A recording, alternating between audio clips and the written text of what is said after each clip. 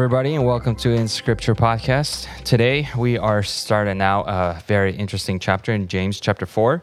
We're going to wrap this one up, and then we'll see what brings us afterwards. We got plans, but of course, we're going to leave the element of surprise for you guys. But to start today, I'm going to open a discussion about churches. So, very interesting topic. Churches is always interesting, depending on the context. What church do you go to? Church, being members or attending a specific church, for some reason, that seems to be always a very heated topic among people. Mm-hmm. That some people will view people just because they're going to a different church, although they might have the same belief system, but because they're going to a different church, their church is not right because their church is not our church, right? And you still have a difference. For some reason, people become very judgmental. But at the same time, we are people, we make mistakes. And sometimes, and very unfortunately, these mistakes can be inflated to a lot more importance than what they really are and start splitting churches. Yeah, and church splitting, what I wanted to add to that, planting churches is a wonderful thing. Yes. When a church puts people in charge, puts money together, and opens up a church in a further location because they want members to start growing there. They want the church to expand there. That is amazing. And then you get into a topic, like you said, church splitting.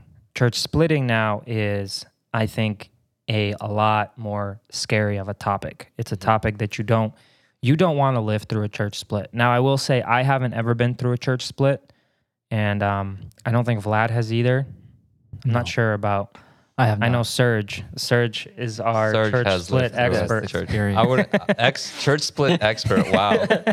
I don't think I like that title, but he wasn't the cause of it, but he was in it. I have been part of a church split before, and it was not pretty. I mean, it's sad, and honestly, it is pretty common. And well, the thing is, for me back then, I wasn't really too engaged in the whole. Just for the sake of conversation, the whole political system of the church, like the pastors, the deacons, their roles, their jobs, their beliefs, and all the importance. I was about 18 at that time, fairly young, and, prime time of my youth, doing things, involved in every single ministry. And because of how involved I was, the church seemed great, honestly, for me. Like Bible studies were great. Orchestra was great, youth choir was great, Awana was great, Sunday school was great. I was doing all those things, right? Just like any other youth person today, being involved in 6-7 different things, which is fine. But when that whole splitting thing happened, unfortunately it was for political reasons, but when that happened, that is when I really started to become interested in what makes up a church. Why does this actually happen? Why do pastors disagree?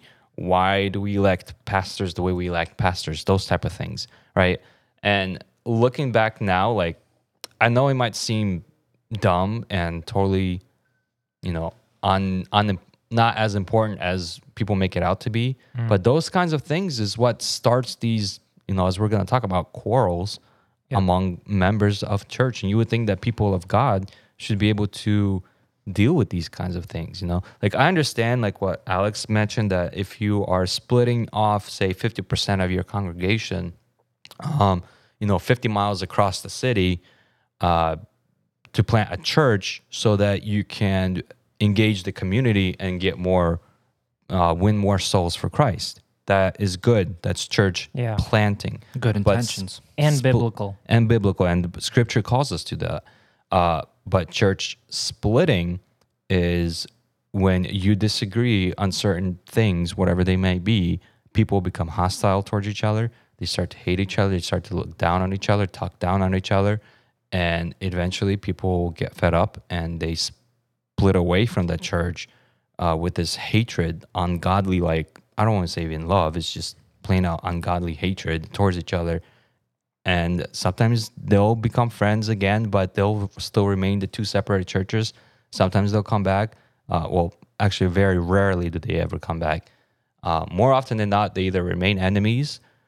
Sometimes they become friends, or they just kind of forgive each other, but they don't really interact with each other. Yeah. So, but I have, and it was a very sad thing for me to experience because I had to say goodbye to a lot of friends. Like I had to give up some ministries. It breaks friendship, breaks families. Yeah. It even breaks up, pastors in their relationship. Between the only positive I took out of that for myself is that it woke me up spiritually to be more engaged and aware of what a church is and how biblically it should be run.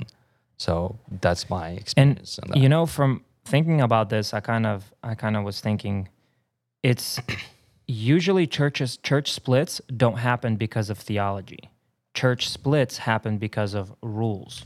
A lot of rules because one person's pride. James is going to talk about that today, right? Those desires for pleasure. But theology, usually if somebody disagrees with a theology or something gets changed, people leave, but the church itself doesn't just split. It's usually if members that don't agree just leave.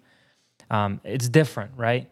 But when you bring in rules, and this is kind of where I want to come in, I've been to, 3 different churches, and even though the faith, the doctrine, the theology, all that's the same, they're even under the same, how do you say, they're under the same kind of, teaching.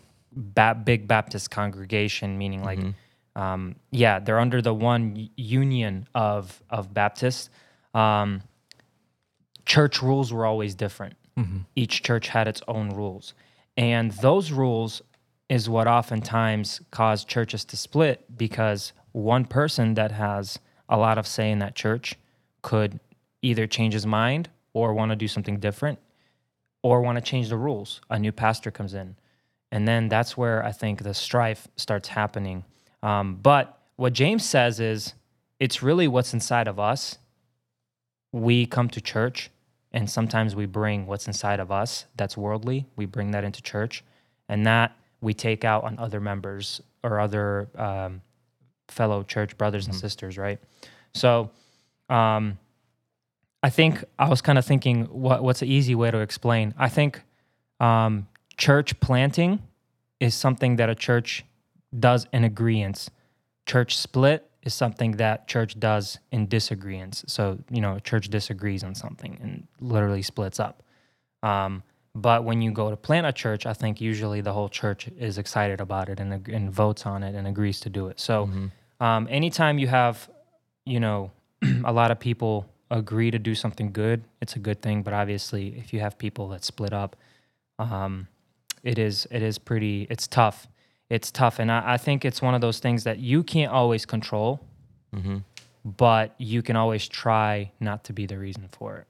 Yeah, it's definitely because usually it involves a lot of people, right? Yeah. So a lot of times, like you say, you can't control it, but you can maybe influence it to some degree, whether from a good point or a bad point. Hopefully, not the bad point. Yeah, and I think James will kind of talk about this, but if you look at just a few reasons or a few things that we could all do, is really 3 things: is you have to have love, you have to have humbleness, and you have to have God be your in your mind, in your life, be your life about God. If you have those 3, you will understand that nobody's perfect. The pastor's not perfect. The deacons aren't perfect. I'm not perfect. My friends aren't perfect. The youth pastor's not perfect. Nobody's perfect, but we all come to one place to serve God. And if we all come into agreement, and if we all have that humbling towards each other and understanding, and then church splits are a lot less likely to happen because you understand where you are. But once pride, that word, once pride builds up, and you bring that into the church, that's where you're going to cause strife. Let's go ahead and read James 4. So we're going to only focus on the first 5 verses today. I'll go ahead and read that, and then we'll begin our discussion. So James chapter 4. What causes quarrels and what causes fights among you? Is it not this, that your passions are at war within you? You desire and do not have, so you murder. You covet and cannot obtain, so you fight and quarrel. You do not have because you do not ask. You ask and do not receive because you ask wrongly to spend it on your passions. You adulterous people, do you not know that the friendship with the world is enmity with God? Therefore, whoever wishes to be a friend of the world makes himself an enemy of God. Or do you suppose it is to no purpose that the scripture says, he yearns jealously over the Spirit that he has made to dwell in us? All right. I want to kind of open up James 4 and kind of put everybody to focus on context. Context is important. And the context of James 4 is James is really professing to Christians, and I wrote here in my notes, that are outwardly associated with the church, but hold a deep affection for the world, or something in the world that they're friends with, that they have a very keen interest on, and they just let the world be part of their life.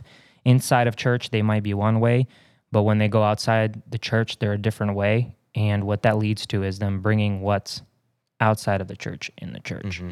And it starts with what's inside of you, what's inside your heart. And James kind of opens up, where do wars and fights, disagreements, splits, you might even say, right? Where do they come from among you? Where do they come from? And then he kind of says, do they not come from your desires for pleasure? So desires for pleasure was kind of like, I was kind of thinking about that. What does that really mean? Because we as humans, we desire a lot of stuff. I think it's pretty broad here. Yeah. If you think about it, even not just necessarily church splits, right? That's kind of, I want to say, more on the extreme level of what quarrels lead to, but just the whole thing of what causes quarrels, right? He says is because of our passions. And I believe, if you read scripture as a whole, our passions can be very many things. It doesn't necessarily have to be fleshly type passion. Well, I guess physically fleshly type passions, right? It could be a hunger for power, right?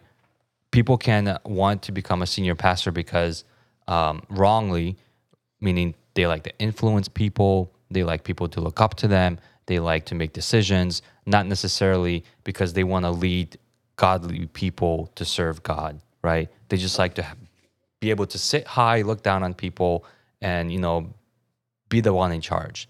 I think that's a very wrong reason to become a pastor, but people want to do it for the power. There are definitely, and if you read 1st and 2nd Peter, Peter talks about that there's people that will want to be leaders just for the sake of power.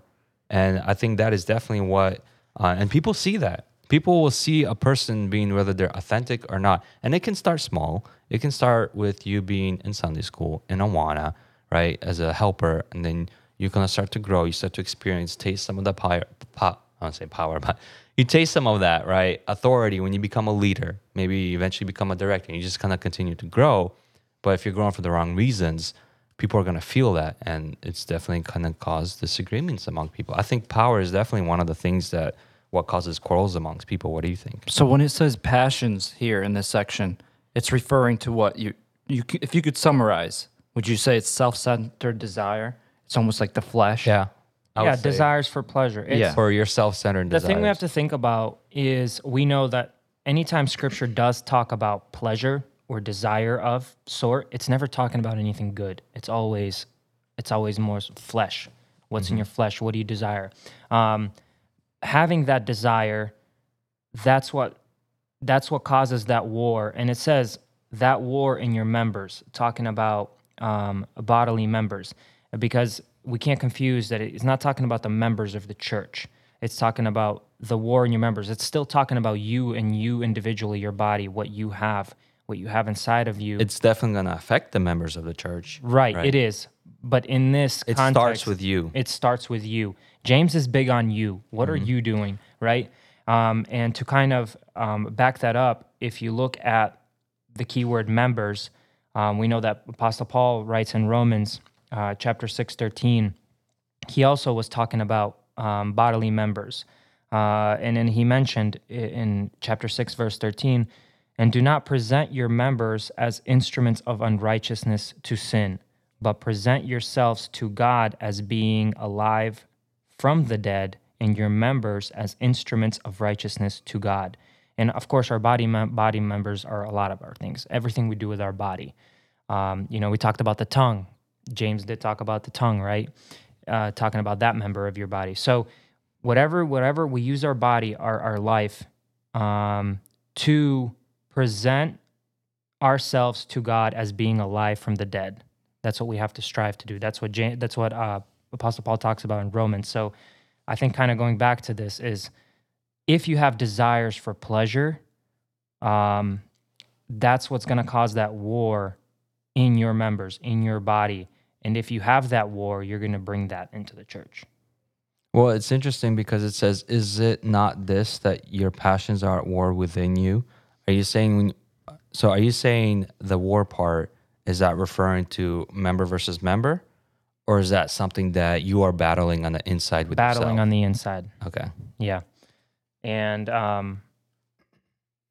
that's kind of where I was headed. And I think, looking at, if we look at verses 2, and we obviously get into this, but verses 2 through 5,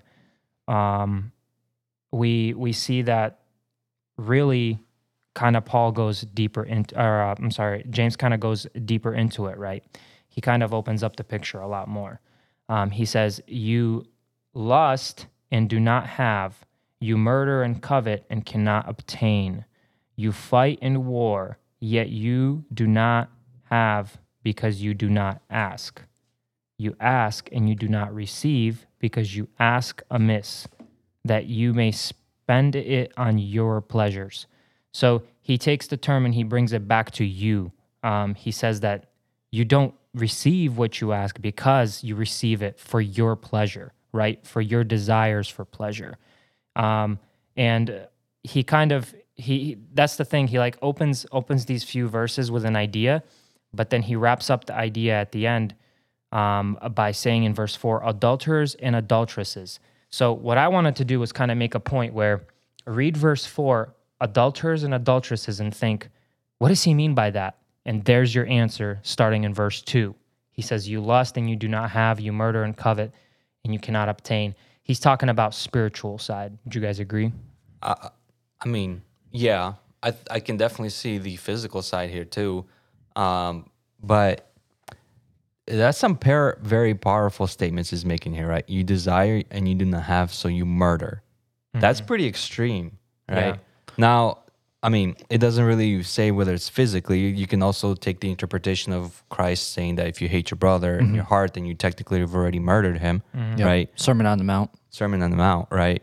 You can definitely take that interpretation. But if you sin outside of church, you're a sinner. Nothing, you can go to that extent. We don't know. Maybe he's talking in the context of what happened in that church. It's possible.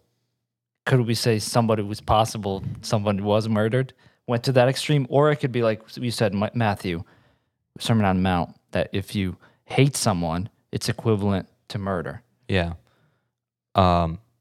That's some pretty extreme, very powerful statements that James is making here. And then he goes on to say, you covet and cannot obtain, so you fight and quarrel. We fight and quarrel over things that we want to bring. To have, right? Remember, because covet, desire, to covet, to covet or to be jealous is meaning you want something that someone else has that you do not have. Mm-hmm. And he's keeping it pretty broad here, and I think this can be applied to many different things, right? It could be power, it could be cars, it could be positions in church, it could be friends.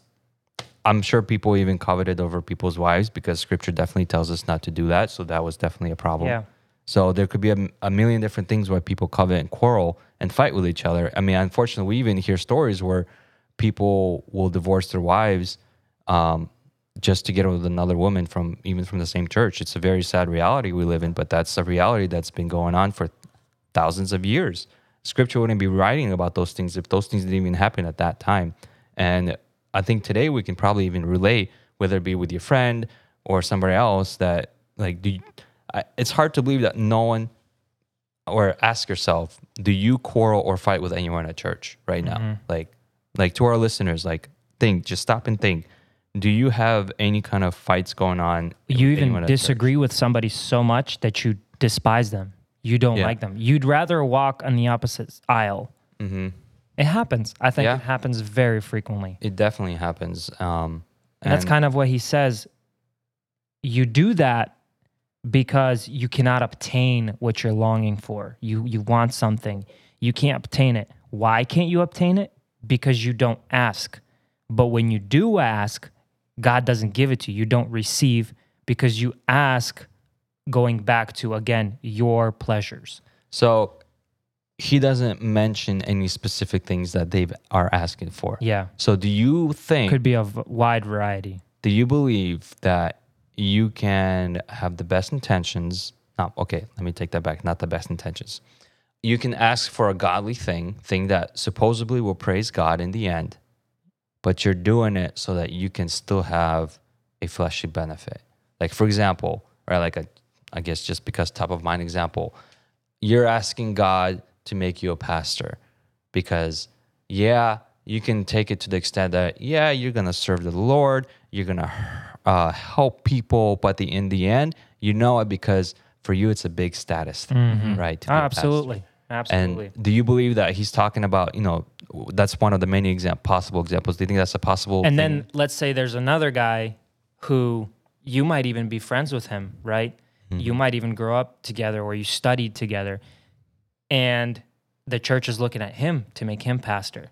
And now there's things you and him disagree on, so you have strife with that person. You have to think, why do I have this strife? Why do I really am so clung on what I disagree with that person on? And why do I debate and argue with him or dislike him for it? Is it because I actually disagree or because there's something more inside of myself that's desiring pleasure? Well, to disagree with someone is one disagree thing. on a level where... But when you it's a start to problem. despise and hate Yes. that person, Yes. I think that is where you're stepping into the sinful area. Yes. Because, Alex, me and you even disagree on a lot of things, but I don't hate you for it, right? I don't hate you for it. I don't talk down to you for it. But there are people that will go to that extent. They will, even the most simplest things, they'll hate and disagree with people just because they are different. Yeah.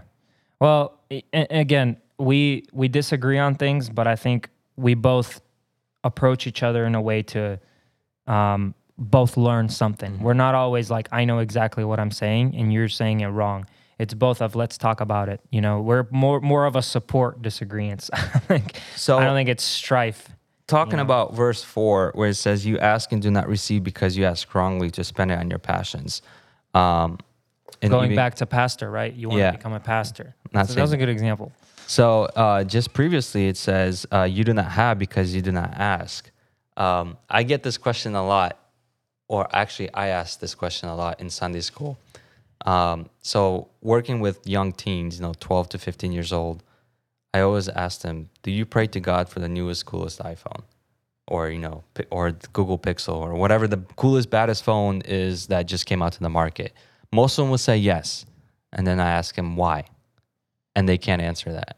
If they do, they usually say because it's cool or because everyone else has one. Either everyone else has one or no one else has one and you want to be the one that has one.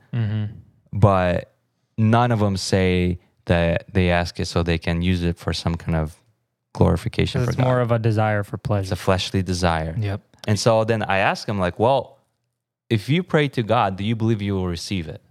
They're like, yeah. I'm like, did you get it? They're like, no. And I'm like, well, why? I got a verse for you. I'm like, why? Didn't you get? Don't you believe that God's going to deliver? But it's crazy when you get, the older you get, the more serious. I understand with teens, right? They don't have a job. They can't go and buy it on their own. Right. But at the same time, there is some truth to that, right? Parents know better that in reality, you're not going to use it for anything else but yourself, right? So, and I think God definitely speaks to parents a lot of times, but that's just a very kind of basic, silly child. 4th grade example. level. Yeah. But thinking in our lives, do you guys have any examples that you might have asked something for God, but God didn't give it to you because later on you realized that you were asking it for the wrong reasons? Oh, yeah. Anything you can share? I got one, but it's kind of personal. Okay, that's fine. You don't have to if it's personal, but we can always edit it out. No, I think I'll keep it very discreet. So very vague, yeah. I wanted to do something in church because I have a different way of doing it than the church is doing it, and I really thought that my way was way better. So I tried my best to mentally suit up to my best suit, my best outfit, meaning like spiritually, like position myself very, very best of my abilities to the people in charge in order to get in there and change it. And I prayed for that. I was like, I was pretty much, God, I really want this change to happen. I think it's the correct change. I think the way they're doing it is obviously not working. I just want you to, bless me forth and let me know if it's your will, which realistically, I was just hoping that it would be what I wanted to do, right? And it didn't happen. I got denied. And that's the silly part is it's very obvious. God is like, come on, are you kidding me? Think about what you're doing. But I was blind to it because I was so headed forward to do that. I thought that was the right thing until I realized I need to, if God has not given it to me, I need to rethink what I'm doing. And only when I did that, I realized I was wrong. What I wanted to do wouldn't be detrimental. It wouldn't ruin anything. But at the same time, it wouldn't change it for the better. It would just change it because I wanted to be the change and I wanted to be recognized or something like that for it. So I have a similar story too. very, very, very little details, but that's what happened. I bet you I know what you're talking about. But be quiet. I have a similar example. It's also personal too, but it kind of goes off of what you said. Always happens in marriage too. I mean, Yeah. that happens every day. Yeah. So when I was younger, every day. What kind of marriage you live? Be quiet.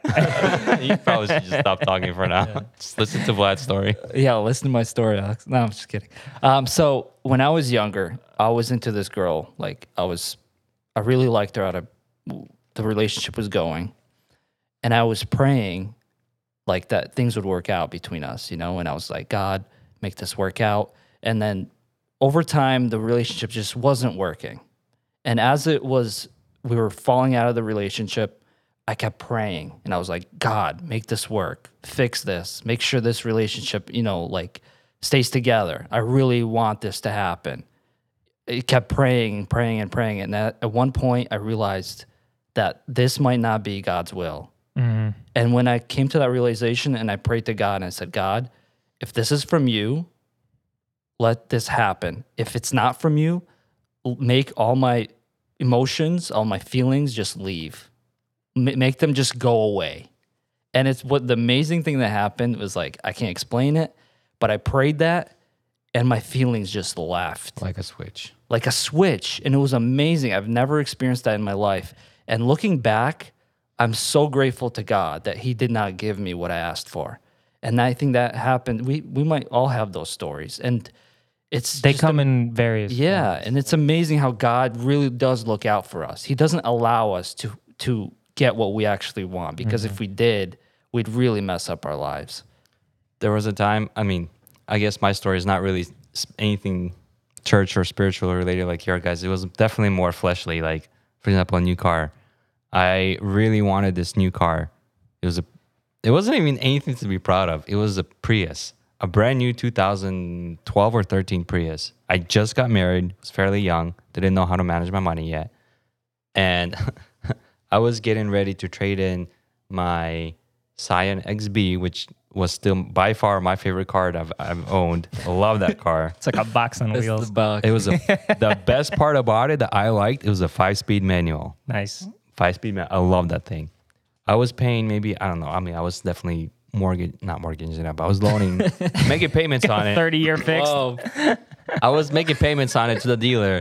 $170 a month. Uh-huh. It was pretty low compared to today's standards. Oh, yeah. But I bought it used. Regardless of the fact, I was getting ready, and I did make the choice to trade in that car for a Prius that tripled my monthly payment, skyrocketed my insurance because it's a brand new car now. That's and it's on a loan. And my argument was that in the end, I'm still gonna save gas money. Mm-hmm. Which was not the case, because I was spending a lot more just paying the car before insurance, before gas, than I was paying for my Scion XB with insurance, gas, and that $170 payment, right? So I was definitely losing money on making the Prius. It was a dumb mistake. What happened, not even 10 months later, we totaled the car. And it's just every time my wife and I look back on that, we're like, yeah, what were we trying to achieve with that? That was just such a dumb mistake. It's like you said, you think it's in the right, and you had signs beforehand that you shouldn't be doing this decision, but you go ahead and do it anyway. And God's just like, But I forgot to mention one point, like going back to just my story here. It did cause that strife between me and other members of church because number one reason was I thought I was right. I thought somebody else was wrong. And then I don't want to say despised. I didn't really dislike or hate, but it was just, I wasn't ready. There was no peace. No peace. I wasn't ready for a good relationship with that person or the people. So I kind of looked down upon them in a way where if we got into a debate about something, there would be strife to where I would start disliking. I would try to avoid, topics with that person. I would try to avoid sometimes even shaking that person's hand. And while these things are happening, that strife was there. And I think I wasn't thinking about what's really in my heart, what's really going on here, what am I really trying to achieve? Like you said, Serge, that's a good question to think about. And really, it was a desire for pleasure. And what I was doing was I was having that war inside of me, and I was losing, but I was taking it out externally to everybody else and trying to prove myself that I'm correct, even though I'm losing inside. And I didn't realize it until I stopped and think, if I'm not going anywhere, God, what are you trying to tell me? Mm-hmm. What are you trying to show me? And here's why I love that we're talking about this, and James writes this, is because James is telling us here, stop and think, and don't be the adulterer or adulteress in your spiritual life, because you're focusing on your pleasures over what God wants done. So I want to, before we move on to the last couple verses, I just want to take a quick minute and talk about this part that James mentioned is you do not have because you do not ask. You ask and do not receive because you ask wrongly to spend on your passions. So a lot of people may not be so familiar with this specific verses, but they will be familiar with this verse. Matthew chapter 21, verse 22. And it says, this is the words of Jesus. And whatever you ask in prayer, you will receive if you have faith. Mm-hmm. And a lot of people will take this verse and apply it to anything in their life. I believe I need the Prius. Yes, including your fleshly, self-centered passions. Yep. That is not the case. Not the case. You have to read the Bible as a whole. There's many other passages that talk fill in the blanks around this verse. One of them being 1 John chapter 5, verse 14 and 15, and he writes this, and this is the confidence that we have toward him, that if we ask anything according to his will, he hears us. And if we know that he hears us in whatever we ask, we know that we have the request that we have asked of him. The key word is according to his will. And I do want to mention one more verse that we've talked about, James chapter 1, verse 5. If any of you lacks wisdom, let him ask God, who gives generally to all without reproach, and it will be given to him. The key word is here, wisdom and according to God's will. When you have those two things, you will not be asking God for Lamborghini, for selfish, self-centered things to satisfy your passions. Mm-hmm. You will only ask things that will actually truly glorify God, because that is what you're trying to achieve. That is your end goal. That's what you're striving for, not using that as an excuse to satisfy your passions. So God's will, wisdom, those things have to be aligned. And how do you know? This is a question that you always hear on every single youth conference. Will of God. How do I know the will of God? Mm-hmm. Right? Well, let me ask you, how do you know the will of God? Mm-hmm. There's really only two ways. You read the scripture and you pray. That's it. You ask and you act. You act on things, and God will open and close doors, or do things in your life that will tell you things. But really, you act. You read the scripture so you know what to do, things to look out for. You it will teach you how to pray, and then you pray and you ask God for guidance. He will give you the guidance. Here's a fourth grade example. I have a desire in my heart to be a missionary. God's will, if you're good at it, if that's what you're doing, God blessed you before, probably God's will. I want to be a missionary in Cancun, Mexico, because it's really nice weather. You get to stay in some nice resorts. God's will, I think that's more of yours. But your overall point, you're praying to be a missionary, and God sends you to northern Mexico. Let's say northern Mexico, right near the U.S. border. Very dangerous. But hey, there's a church being built there. You know, we're trying to reach out to these people. You're still going to Mexico. You're still a missionary, God's will.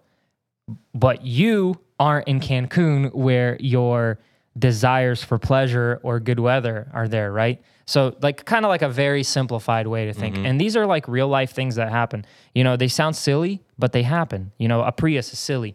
Me coming into a place and wanting to change stuff because I think I'm right, that's silly. But it's fact, it's true, it happens, and we have to be careful. Be careful, because if we don't, so James is talking to us, right? He's like, you have this strife, you have this desire for pleasure. You are now an adulterer or an adulteress. And you ask, why? How could I be an adulterer? Spiritual adulterer. You're cheating on God. How are you cheating on God? He says right here, do you not know that friendship with the world is an enmity with God? I'm just trucking forward. Like, I mean, we could always go zooming through this thing. You're Mark an adulteress. How do you know you're adulteress? Mark's not here, so Mark would be like, wait, back up. Yeah, back up. Verse 1. But it's still supporting like what we're talking about. I think, do you not know that a friendship with the world is an enmity with God?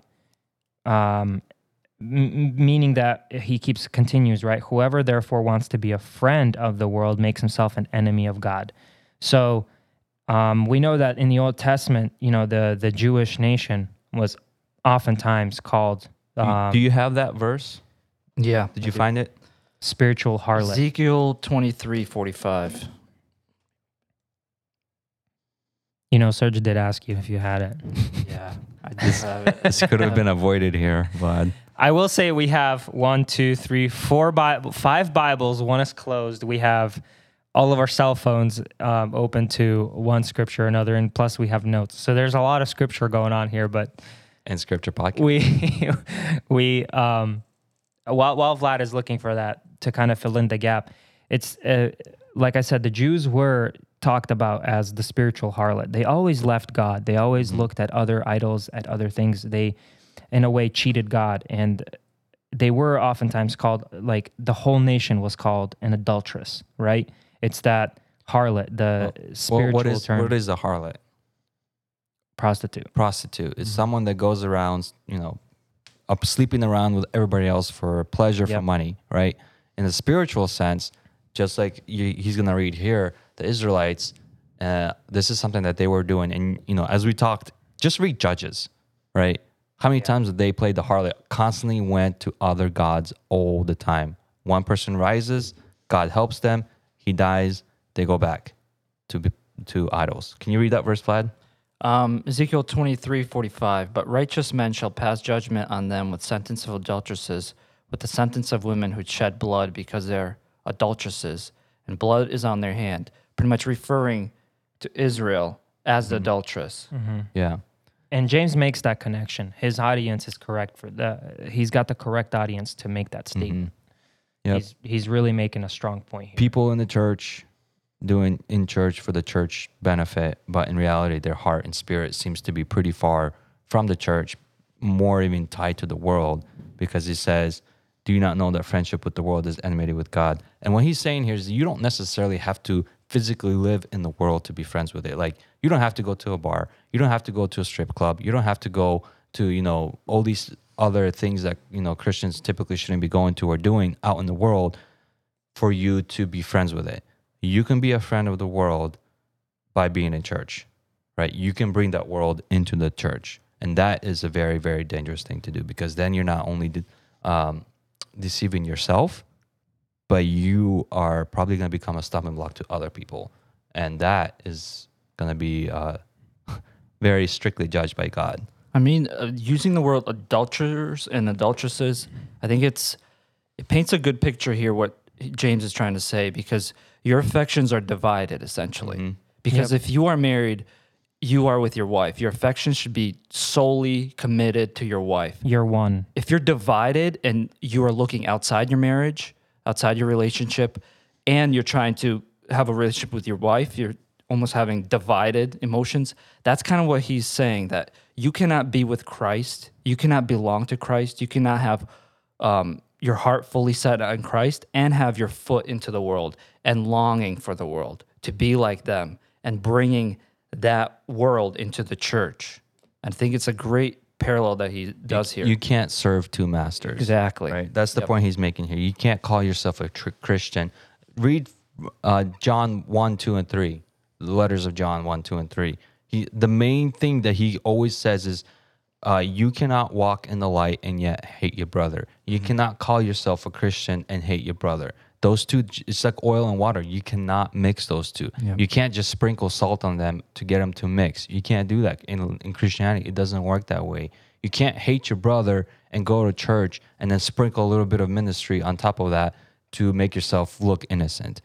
That doesn't work. It might work among people, but it doesn't work before God. He knows and sees everything. That's why when he says, like, you ask and do not receive because you ask wrongly, because God knows what you're trying to accomplish. He knows our hearts better than we do ourselves. Yep. Right?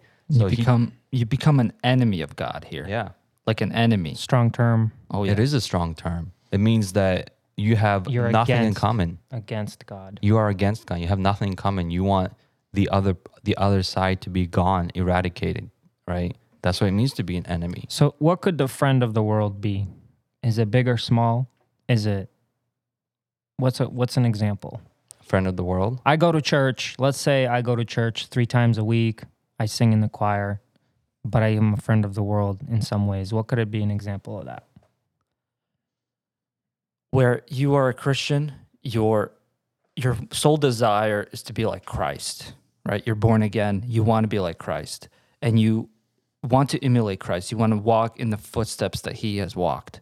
But when you are a friend of the world, you look up to people in the world. You want wealth. You want power. You want celebrity status. You want to be liked by everyone. That's kind of, in my mind, that's what it means to be a friend of the world, where your ambitions are the ambitions of the world, where our ambitions should be holiness, righteousness, and to be just like Christ. That is our ambition. What's that one song? There's a country song. I forgot who sings it, but some of the, I think one of the verses goes, praying on them Sundays and cussing on them Mondays. Mm-hmm. I think that is a pretty, vivid example. Simple, silly, but nonetheless, if you constantly say derogatory remarks, right? Crude humor, things that scripture tells us not to do. Getting drunk all the time, right? Friday, Saturday, you get drunk and then you go to church. Christians, that's calling yourself a Christian, but yet being a friend to the world, right? Scripture strictly says that drunkards are not going to go to heaven, right? People that literally get drunk, those are not going to heaven, right? It's not, heaven is not for the likes of those. Homosexuality and all those other sins, adulterers, liars, thieves, people that constantly do practice sinning constantly. Like, this is something that they choose to do on a daily, if not weekly basis, right? That is being friends with the world in my mind, or the way I interpret it. You brought up a few good points, and you kind of like read my mind. I was thinking about just, for example, take homosexuality, right? You don't do it. You don't do it. You don't think about it. It's bad. It's a sin. So you don't have that in your life. But you have a coworker, a best friend who's pretty open about it, and he's very close to you. You love him as a friend, and that that scripture is against that. Your church is against that. So you get mad when you're sitting at church and you get convicted, or it's spoken of. Homosexuality is a sin, and you can't be with God if you're in that sin. So you start the strife inside of you, and you get mad, and you're like, why am I even here? Or you maybe even approach the preacher, the pastor, and say, why are we talking about these topics? Let's talk about how Jesus loves everybody. That's what everybody here wants to hear, not homosexuality is a sin. So you're not telling him right directly that you don't want to hear about homosexuality. You're telling him that you just want to talk about Jesus loves, Jesus forgives. You don't want to feel offended. And a reason I bring this up, you can drive by in cities and see the rainbow flag, which is, Pride flag. They took the rainbow, what God made great, and perverted it. But you can see the pride flag hanging in a church. Churches, yeah. What is that church saying? That church is saying they're against Scripture, number one. Number two, but somebody who even started that church or is in leadership of that church probably had, that strife somewhere else. And then he came and started either his own or started something like that. The point now, the world has snuck into the church. It's there. And now it's there, and they're showing it to everybody. And that church might have a lot of members, might have a lot of finances coming in. That church might think God is blessing us. We're fine. But yet it's so far from God. Mm-hmm. And friendship with the world. I think that's exactly what they don't realize they're an enemy of God. Exactly, because they're going against Scripture. If they're for abortion, homosexuality, those are very hot topics in our day. And this month, June, is Pride Month. Yeah, and you get a whole month. They get a whole month. And you see it all over social media. All the companies are promoting it. You're seeing it everywhere. And try to stand up against it.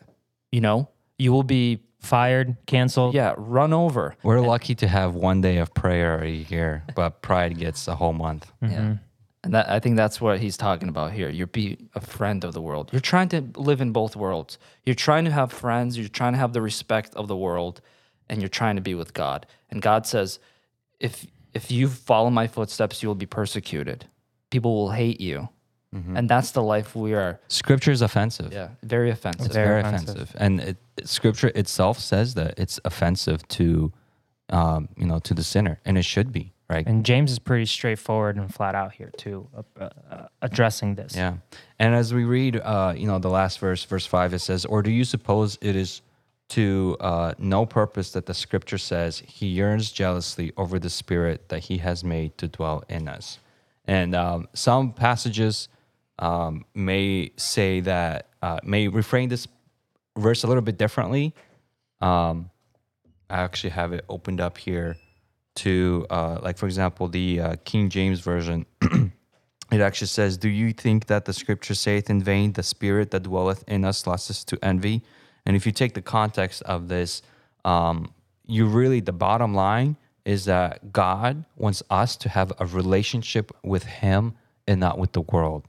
We are to be friends with God, not the world. For example, like the ESV, if you read it, the ESV, it will kind of say from like the human perspective, from the godly perspective, saying that He, meaning God, yearns jealously over the Spirit that He has made to dwell in us. Like God made us in His own image. God made us so that we can have a conversation with Him, so that we can have a relationship with Him. And He built that into us to always yearn, to always have that desire to God, to have, so that we get closer to God and know Him and talk to Him and not be friends with the world. And if you read the King James Version, it's worded differently, right? He says, "The Spirit that dwelleth in us lusteth to envy." And it's the same thing, but coming from the human perspective, that our spirit wants to know God. Unfortunately, we tend to silence that spirit. We tend to focus on our own desires instead of our spiritual well-being, welfare, end goal being salvation. The point here is the same, that God created us to have a relationship with Him, right? Looking from the human perspective, look from the godly perspective. We are created in His image. We are to be like Jesus, right? Not in the sense of power, but to be sinless. Try to be sinless and pure and holy like Jesus, glorifying God. That is the bottom line here in verse 5. What do you think, Vlad? Yeah, and it kind of relates back to what we were saying with adulterers and adulteresses. He yearns jealously over the Spirit. If you are in a relationship and you want their exclusive attention and love from them. He wouldn't want it divided. The same way that God looks at us and he wants our total commitment and total undivided attention toward him. But and our spirit yearns jealously, so he doesn't want us in the world. He doesn't want our affections divided. He wants our attention on him. And in our spirit, the Holy Spirit in us is to desire God. And exactly what you said, that it's God's Spirit, the Holy Spirit yearns jealously. Mm-hmm. I just want to mention one more verse and we're going to wrap up. So going off for verse 5, I want to cross-reference John 4:23, and he writes the following. These are the words he writes the following: "But the hour is coming and is now here when the true worshipers will worship the Father in spirit and truth, for the Father is seeking such people to worship him." As we were talking about, a lot of people can make this facade of people being Christians, them being Christians, and try to show that, right, on a facade type of on the physical level, right, being involved in ministry, singing in choir, being a pastor, so forth and so on. But even with these very progressive type churches that accept homosexuality and allow people to do whatever they want as long as they're in church and praising God or whatnot, but in reality, they're super far from God spiritually. God isn't seeking those kinds of people. He's seeking the true worshipers in spirit. Why is the spirit part so important? Because, it's the basis of our faith, the basis of our salvation. Faith, grace, mercy. These are all spiritual types things. If that's not there, then if you're not friend with God on the spiritual level, your physical things can be there, but if your heart is not there, then if you remember what Jesus said in Matthew chapter 7, saying that many people will come to him saying, Lord, Lord, we did all these things in your name. But he says, depart from me because I never knew you, you workers of lawlessness. They might have been doing Christian-like things, but their heart and spirit was not there. And same thing here is that if your spirit is not with God, no matter how many physical ministries you may do on a personal level, that doesn't matter, because if you're not in a relationship with God on a spiritual level, the end goal is not going to be salvation. It's going to be eternal judgment, damnation. That's going to be the end result of that. But if you are in a spiritual relationship with God, then what comes physically after that really shouldn't even be a question. Because in the end, if you are in a true relationship with God, you're only going to want to do good for God, right? Yeah. You're not going to want to hurt him. Yes, there will be occasions where we mess up, right? But God's going to help you to get back up and get right back on your feet and continue to move forward. So I think that is a key difference, is to know that the Father is seeking people that are earnestly worship him in spirit, not just physically. Exactly. So kind of going off of what you said, 2 Corinthians 6:14, or what does fellowship with light have with darkness? Exactly, like we have no commonality. So that is, our spirit is to seek God. So if any of you, our listeners today, might have some kind of battle in church, that you're, maybe despising someone for some kind of disagreement, it's okay to disagree with people, right? Depending on how severe on what exactly that disagreement is. But the more important thing is to make sure that you are still able to step over that and love your brother. Scripture always calls us to love your brother. Even Jesus Christ himself said that, that's how people know that we are his, is if we show love towards one another. So my call for all of our listeners today is to take some time today, this week, think about where you are with God. If you're not in a relationship with God, I highly encourage you to seek God, to pray to God, to help so that he can help you, guide you to himself, and show you what he has prepared for you, how much he loves you, and how much he wants you to be with him for the rest of eternity. And if you do have any quarrels in your church, also pray to God. Read the scriptures, and he will definitely help you to overcome any quarrels, any strife, any anger, and so that there will be peace among your brothers. I'll go ahead and end in prayer. Thank you, Lord, that you have given us this opportunity to be here today, that we are able to study your scriptures, that you teach us so much today about how important it is to love each other, how important it is to do things for your glory, not for our selfish passions, not for our self-centeredness, so that just so that we'll feel good, but so that it will benefit the people, and most importantly, that it will glorify your name. I pray for our listeners that might be experiencing such troubled times right now, whether in their church or in their family, that you give them the wisdom to act accordingly, to do the right things, that your name be glorified. And I pray for those that may not come to know you yet, that you touch their hearts and they may accept you as your personal Savior. In your name we pray. Amen.